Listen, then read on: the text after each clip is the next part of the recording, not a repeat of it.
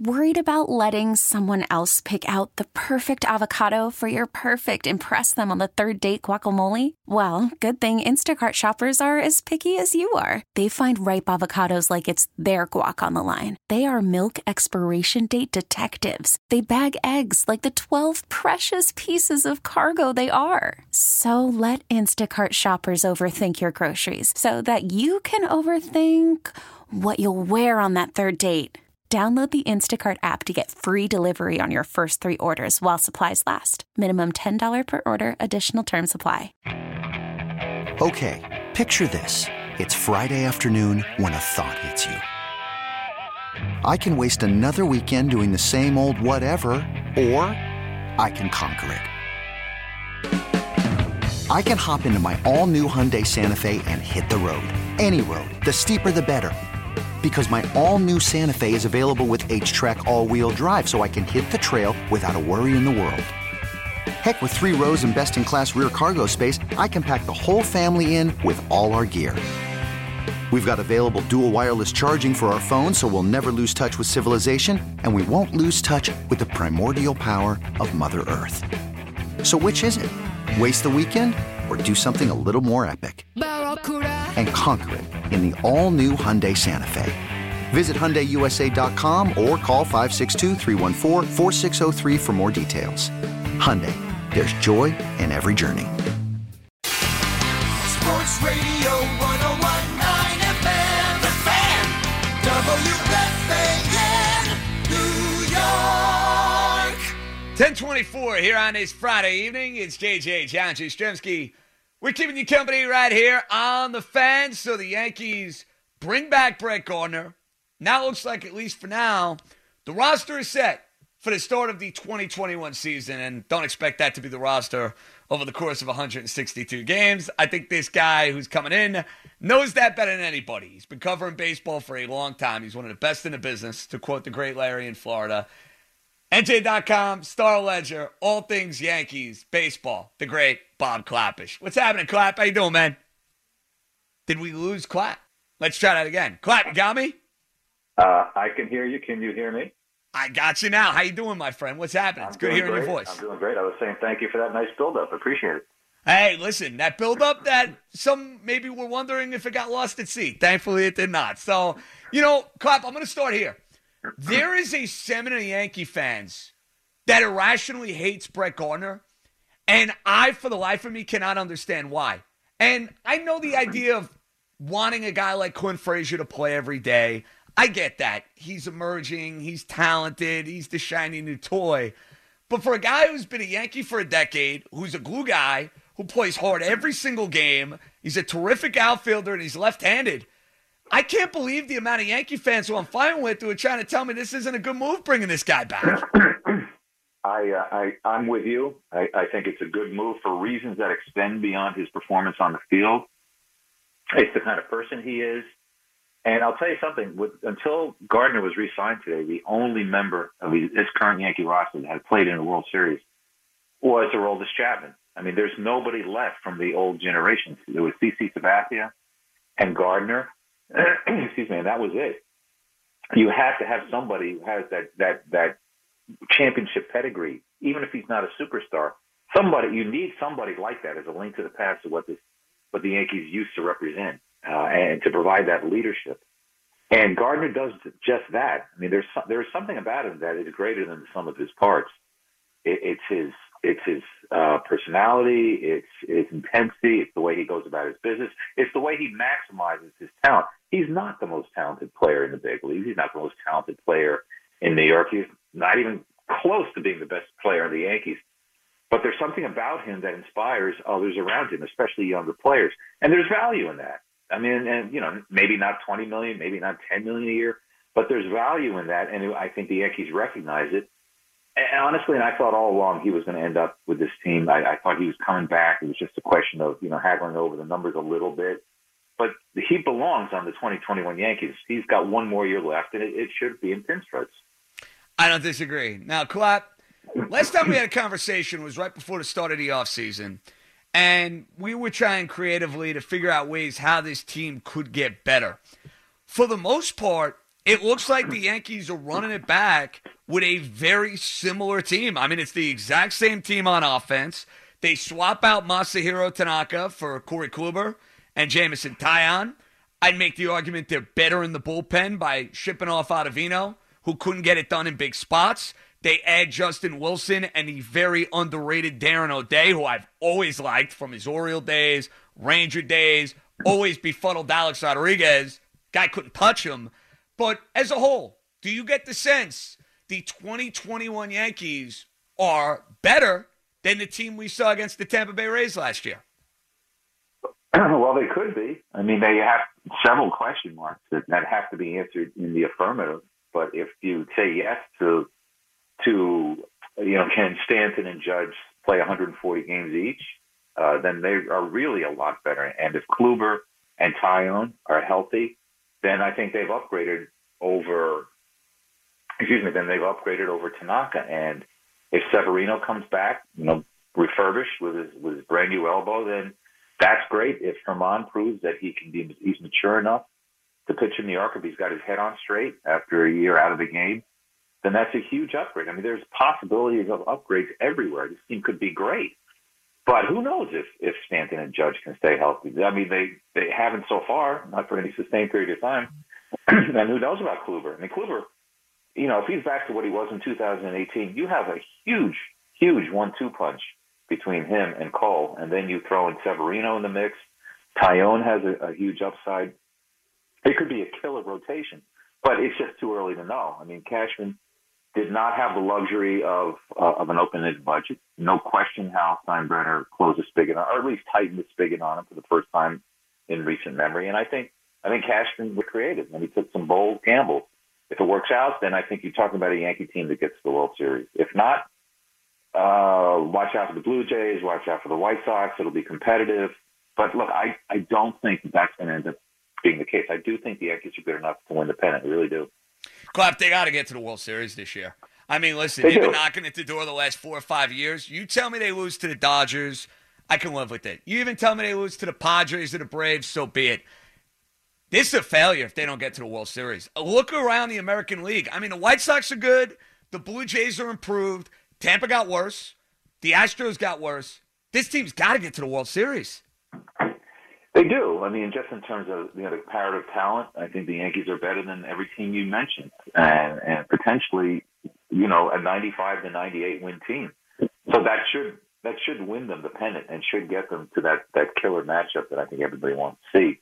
Yankees Dodgers. It's a real throwback showdown. Two legacy teams, and what kind of ratings would that be? But, I mean, just in terms of where the franchise is headed, I mean, they had been growing and ascending since 2017. This core was supposed to have won a championship by now, and every year they were creeping a little bit closer until last year. And last year was the first time they took a step back, and it really did affect this team in a very profound way. Specifically, I'm talking about Hal Steinbrenner. I mean, he sees that the Rays were better than the Yankees, and they were better throughout the regular season. They were better in the playoffs, beat them with the season on the line, with everything on the line in Game 5. They beat them, even though the Yankees had Cole on the mound, who threw a great game. And the Rays still won that game. And they did it with a third of the Yankees' payroll. And that's when Hal Steinbrenner said, what am I paying all this money for? Why am I spending $210, $220 million a year when it can be done with $60 or $70 million if you spend the money wisely? I'm not going to write a blank check anymore, because I was told, and this is how I was thinking, I was told all I needed was Garrett Cole. All I had to do was write a $324 million check, and we'd have a parade on the Canyon of Heroes. Well, it didn't happen. And when it was time to look for more free agents, when the idea was floated of going after maybe Trevor Bauer, pay DJ whatever he wanted. I mean, that's when Hal Steinbrenner said, no, let's rethink this.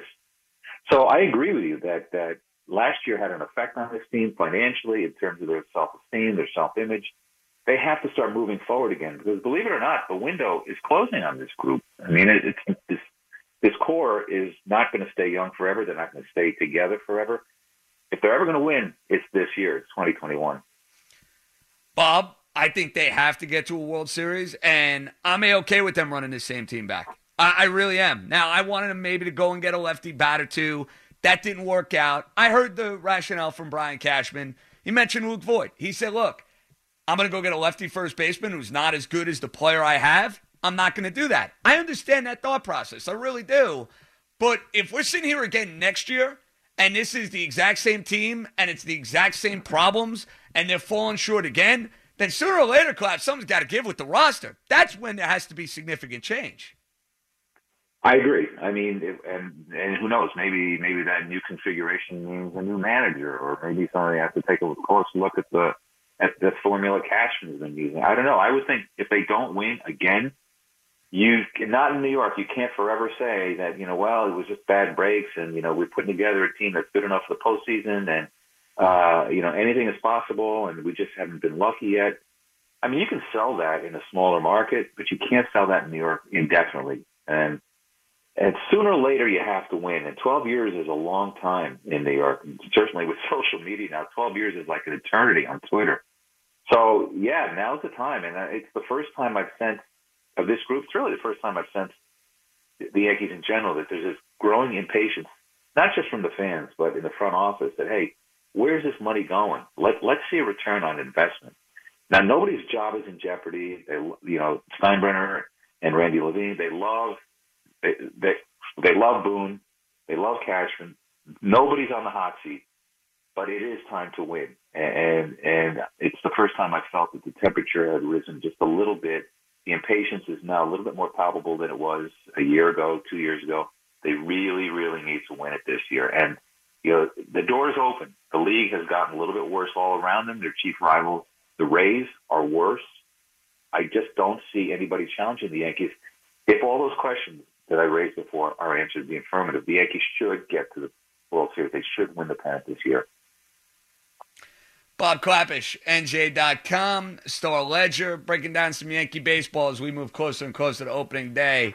Clap, I can't wait to see how this saga plays out with Gary Sanchez. Now, I supported the Yankees bringing him back. I said give it one last roll of the dice. If he's right, despite his shortcomings, he's a guy who can be a difference maker at a position where you don't get a whole lot of offense, but it's going to be an extremely short leash. Everyone is going to be watching him under a microscope. And I think it's fair to say he's not going to be catching Garrett Cole right out of the gate, whether that's Higgy, whether that's Chirinos. One of those guys is going to catch Garrett Cole. What's your take on Sanchez this year? You think there's any way he salvages his Yankee career, or do you see it as a total lost cause?